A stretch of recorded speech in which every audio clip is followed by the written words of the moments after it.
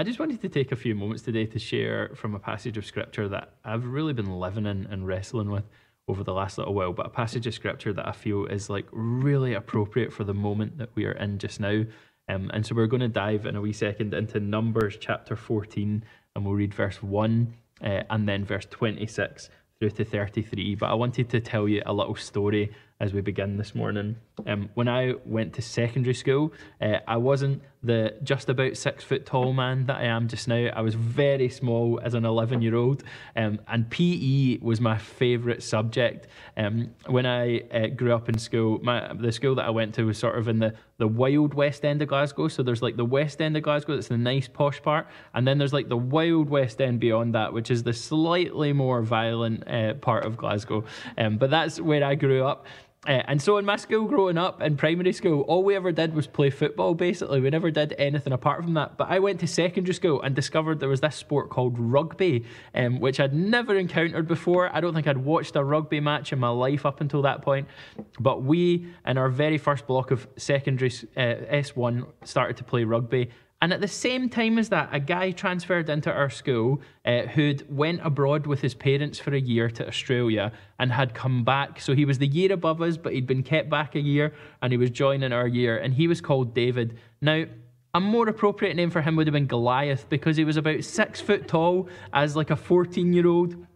He was about double the height of me, and I can just vividly remember playing rugby in S1 on Scotstoun Showground Fields. It was a rainy, wet, miserable day, and somebody passed me the rugby ball, and as I caught it, I turned around, and all I could see running towards me was this man mountain of a child who was more like a man. He had some stubble, and he was running at me, and I did not know what to do. I completely panicked. And so what you're really supposed to do at that point is kind of pass the ball away and take the hit. What I did was throw the ball up in the air and dive to the ground as quickly as possible so that he didn't have a chance to get me. Needless to say, my teammates were not impressed with my rugby skills. But the point is this. Sometimes we see giants coming towards us and we don't have a clue what to do. And I believe in this passage today, we have the chance to learn how to look beyond the giants. How do we see beyond the giants that are right in front of us and see into the goodness and the promise that the Father has given us and not miss out by the distraction of the giants? And so we're going to dive in today. It's Numbers. It's chapter 13. Sorry, I said 14 at the beginning, but it's actually 13. Verse 1 and then 26 to 33. Let's jump in together. The Lord said to Moses, "Send some men to explore the land of Canaan, which I am giving to the Israelites. From each ancestral tribe, send one of its leaders." They came back to Moses and Aaron and the whole Israelite community at Kadesh in the desert of Paran. There they reported to them and the whole assembly and showed them the fruit of the land. They gave Moses this account: "We went into the land where you sent us, and it does flow with milk and honey. Here is its fruit. But the people who live there are powerful, and the cities are fortified and very large. We even saw the descendants of the Anak there. The Amalekites live in the Negev, the Hittites, the Jebusites, and the Amorites live in the hill country, and the Canaanites live near the sea and along the Jordan." Then Caleb silenced the people before Moses and said, "We should go up and take possession of the land, for we can certainly do it." But the men who had gone up with him said, "We can't attack those people. They are stronger than we are." And they spread among the Israelites a bad report about the land they had explored. They said, "The land we explored devours those living in it. All the people we saw there are of great size. We saw the Nephilim there, the descendants of Anak come from the Nephilim. We seemed like grasshoppers in our own eyes, and we looked the same to them." We are in a moment here that is just like this passage. For the people of God, they'd just come out of the slavery of Egypt. They'd been under Pharaoh's rule. They'd come out of this terrible time in their history where they were oppressed and pushed down and taken advantage of. And the Lord has led them out, and now they stand on the brink of the promised land. They're looking into the very thing that God has promised them, and they have a choice to make. And it's a bit similar. I don't know if that situation rings true for you just now. We look back at the last 18 months and they were crazy and terrible. And for a whole bunch of us, we'll have lost loved ones and lost our jobs and lost so much across that time. And yet what we look forward to in the moments to come seems like a brighter moment. There seems to be a breakthrough moment coming where it's not going to be like this forever. And yet we have some choices to make in this moment too. It's such a sweet passage for this moment. And I honestly think there's so much in the way that Caleb and then in the following chapter, Joshua, hold themselves that we can learn from in this season. How do we look beyond the giants that we see? How do we see beyond the challenges that lie in front of us? How do we keep our eyes on what God has for us? And I think the first thing that we learn is that Caleb and Joshua keep their eyes focused on the promise of God. They do not lose sight of the promise that has been given to them. In Exodus chapter 3, verse 17, as they're coming out from under Pharaoh's rule, God promises them the promised land, a land flowing with milk and honey, a bountiful land for them to walk into. And then at the beginning of this passage, he again promises them, he says, send some men to explore the land of Canaan, which I am giving to the Israelites. This is the promise God has made to his people in this moment. This is the guarantee that he's made. And yet for some of the spies who went into the land, it wasn't enough of a promise. They go into the land, and even though God's promised to give it to them, they see the enemies and they quake in fear, and they quickly take their eyes off the promise and start spreading a bad report saying, there's no way we can take this land. We don't have a chance. It's too hard. It's too challenging. There's too much in front of us. The giants in the land caused them to lose sight of the promise. And fear can do that, can't it? Fear can cause us to lose sight of the things that God has given us. Fear can cause us to lose sight of the places that God has called us to go. Recently, I was teaching my little girl the concept of a trust fall. I don't know if you know what a trust fall is, but basically you stand with your back to a person and then fall back and allow them to catch you. Now, if you're doing that with a 5-year-old girl, that's fine to do on your own. But if you as an adult want to give it a go, make sure that there's maybe 3 or 4 adults ready to catch you. It's not a one-on-one kind of activity. But I was teaching her the concept of trusting, falling back so that I would catch her.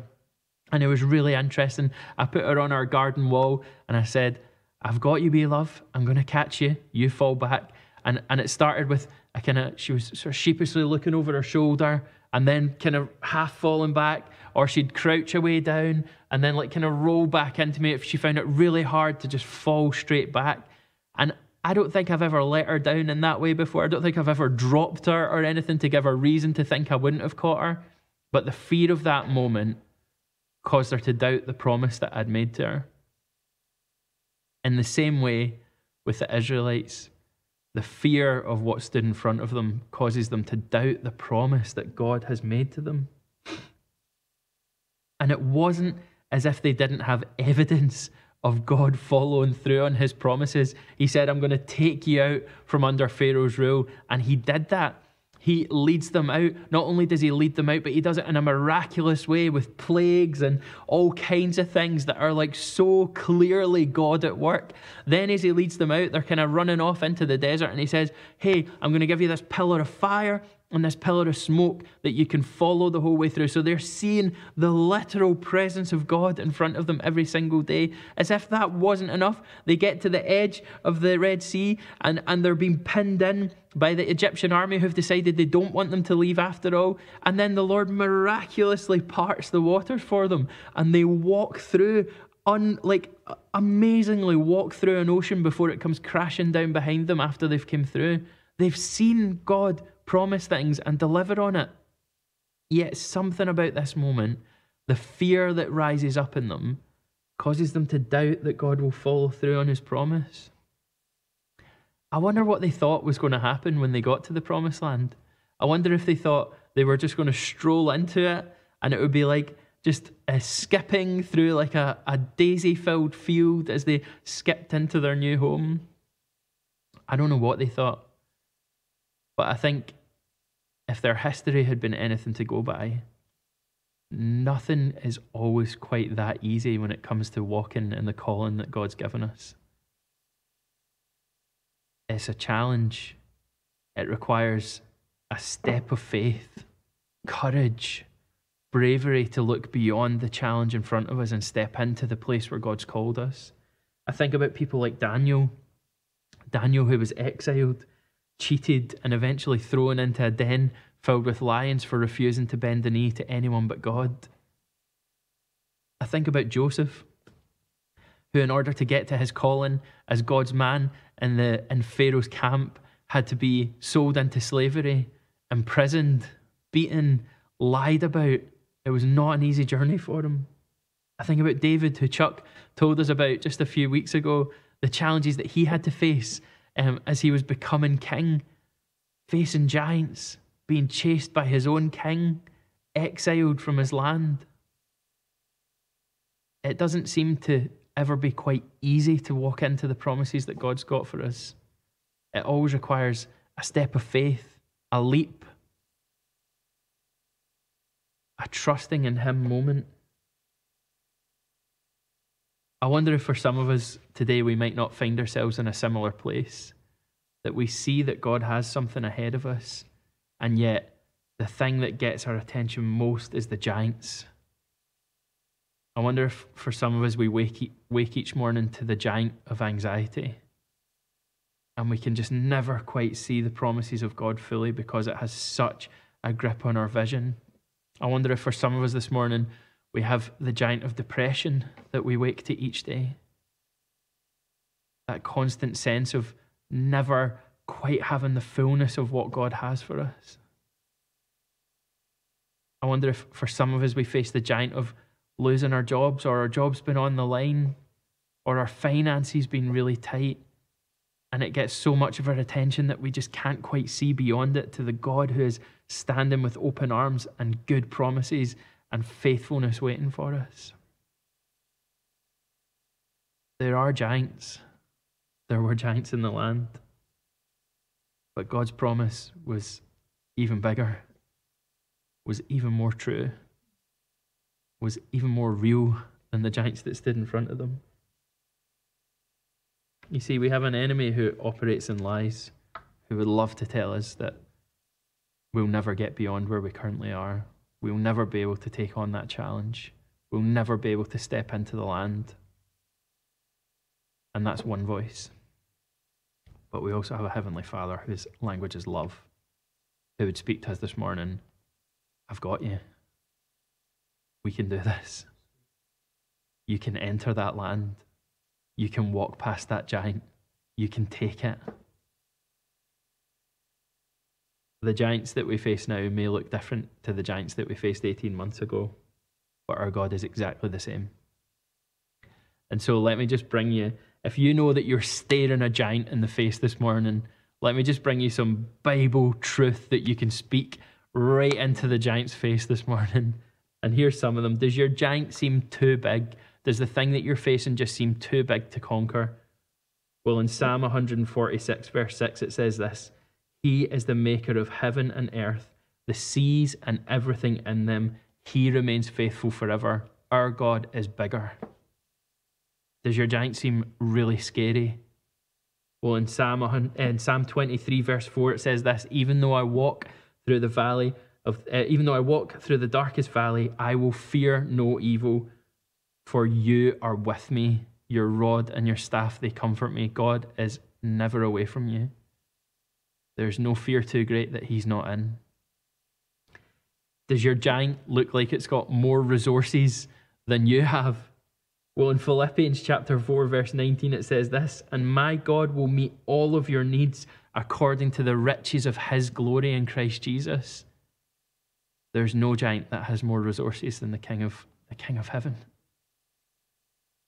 Hey, does it feel like you've ran out of time to face your giant? Well, in 2 Peter chapter 3, verse 8, it says this: But do not forget this one thing, dear friends. With the Lord, a day is like 1,000 years, and 1,000 years are like a day. Our God is outside of time. It's never too late. Does your giant look impossible to defeat? Does it just look far too hard? Well, in Matthew chapter 19, verse 26, Jesus said this: He looked at his disciples and he said to them, with man, this is impossible, but with God, all things are possible. All things are possible. When we look beyond the giants, when we focus on the promises of God, when we focus on the truth of Scripture, the truths of God's character, it helps us to not get lost in the fear. It helps us to not get lost in the toughness and the challenge and the difficulty. It's not to belittle those giants. They're very real and they're there. But we also have a Heavenly Father who is right there with us, who is beyond it all, who knows us intimately, and who knows how to walk us lovingly and carefully into the promises and the calling that He's made for us. So a great question for us today then would be, what giants have my attention just now? What am I waking up and thinking about first thing in the morning? What's in my head when I go to bed at night? And just give that to the Lord. Say, Lord, I don't want to deal with this giant on my own.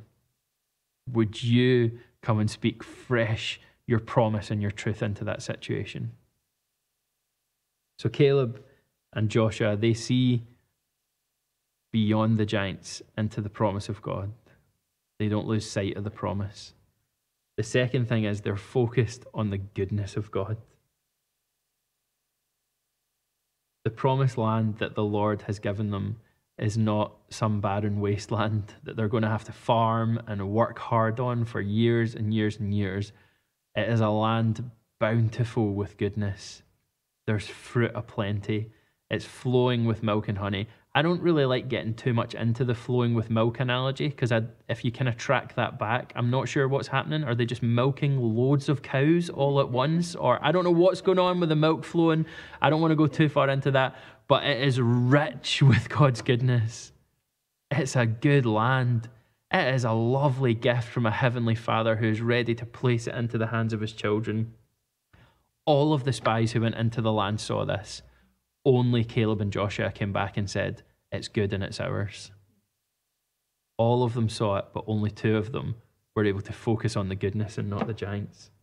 Caleb's words are amazing. He says, we should go up and take possession of the land, for we certainly can do it. He knows what God's put before them is a perfect gift, and his focus is on the goodness of God and not of the giantness of the giants. God gave them a description of the land. Caleb and Joshua have gone and looked at it and they've like, that's it. That's what He promised us. Flowing with milk and honey. There's a land flowing with milk and honey. They see the goodness of God. About 12 years ago, I was working in Glasgow, and I entered into a season of my life where it felt like a whole bunch of things were all going wrong all at one time. I was working in a job that I was finding really difficult at that time.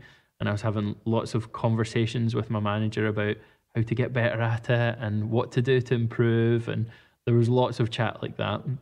At the same time as that, I'd just broken up with somebody and it was a really rough breakup and I didn't quite understand it. And at the same time as that as well, I developed this sort of quite debilitating medical condition that really impacted my life for a season, where it caused me to think about everywhere I went and what I did, and it brought me a lot of fear and anxiety, and I actually got to the place where I found it quite comfortable just not really leaving the house if I didn't have to. And I started to feel really sorry for myself. I started to just sort of feel like, this is rubbish. Why has this happened to me? And then I allowed that to spill over from a little bit of feeling sorry for myself into more of like a bitterness and a jealousy. I was kind of looking around and I was like, I feel like I'm a better Christian than that person. Like, why have they not got this? Why has it happened to me? Or that's so unfair, God. Why have you done this? I don't understand. What I'd lost sight of, though, was that God had been so good to me up until that point in my life. He'd rescued me out of some really dark situations. He'd put friends and family around about me who'd helped me walk towards Him. He'd put me in a church family of people who loved me and cared for me and discipled me. He'd allowed me to partner with Him in praying for healing and seeing people healed. There've been so many moments, and especially in our little prayer room in White Inch in Glasgow, where I remember times of just praying and encountering the Lord's presence so strongly that I was scared to open my eyes in case I actually saw Him. He'd had so many good moments with me, and yet as soon as things started getting a bit hard and a bit tough, I lost sight of the goodness of God. And I allowed bitterness and anger and jealousy to creep into my heart. And it took some really patient love from some of my friends and my pastor at that time to just say, hey, your heart doesn't seem very good here. Maybe it's time for you to start focusing on the goodness of God again. Ultimately, though, it became a choice. I had to choose not to allow my heart to be conquered by the bitterness and the anger that would look to take over it. And I had to choose to come to the Lord with thankfulness and to focus on His goodness, the goodness that had been in my life and the goodness that was still in my life. Guys, probably for all of us watching today, this last season has brought about some of those giants. Real tough moments, real hard things. I don't think any of us would look back and say, this has been the best 18 months of my life. I've had a great time. It's been hard. And I don't want to in any way belittle anything that anyone has gone through this morning. But if we feel like our hearts are just constantly caught in the bitterness and the fear and the anger of what has been, and we've lost sight of the goodness of God, then it might be a wee moment here to have a heart switch. There might be a wee moment to bring it afresh to Jesus and say, God, I want to choose to focus on your goodness again. I think the thing about this moment for the people of God was this moment had an echo and effect for a whole generation of people. The choice that they make here ultimately is not to go into the promised land. They choose to believe the 10 spies who say it couldn't be done. And what that decision means for them is that a whole generation of the people of God never saw the promised land. The fear and not seeing the goodness of God caused them to be in a desert for 40 years, wandering around, waiting for something to change. And do you know who the only two people were who actually got to see the promised land? It was Caleb and Joshua. That's what the Lord said. Only Caleb and Joshua will see it. And so I just wonder for us today, is this a moment to make a fresh decision, a fresh moment with the Lord, to say, I'm going to choose to focus on your goodness. And even if we can't see goodness in our lives right in this moment, we can focus on the ultimate goodness that is the gift of Jesus to us from the Father.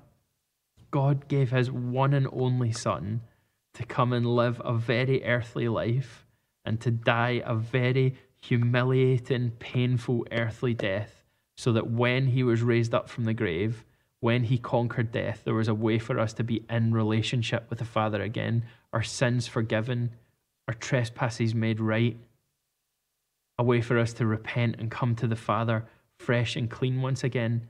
We know that the goodness of God is in our life because of the very real presence of Jesus in our lives.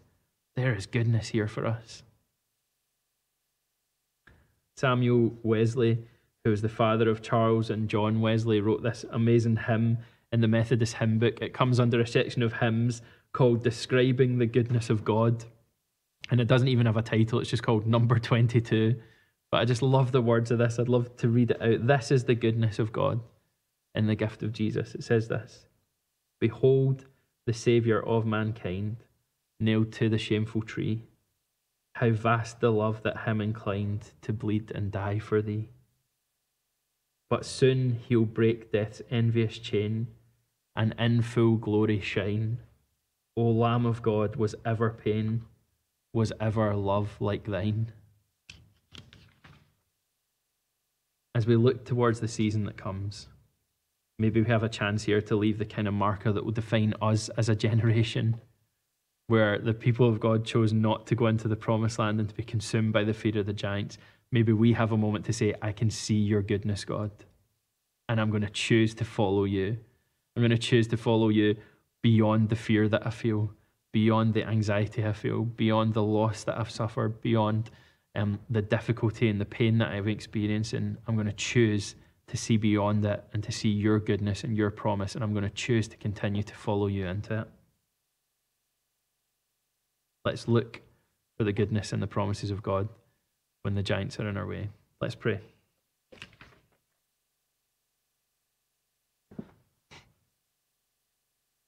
Holy Spirit, I pray that you would be with every person watching just now, Lord.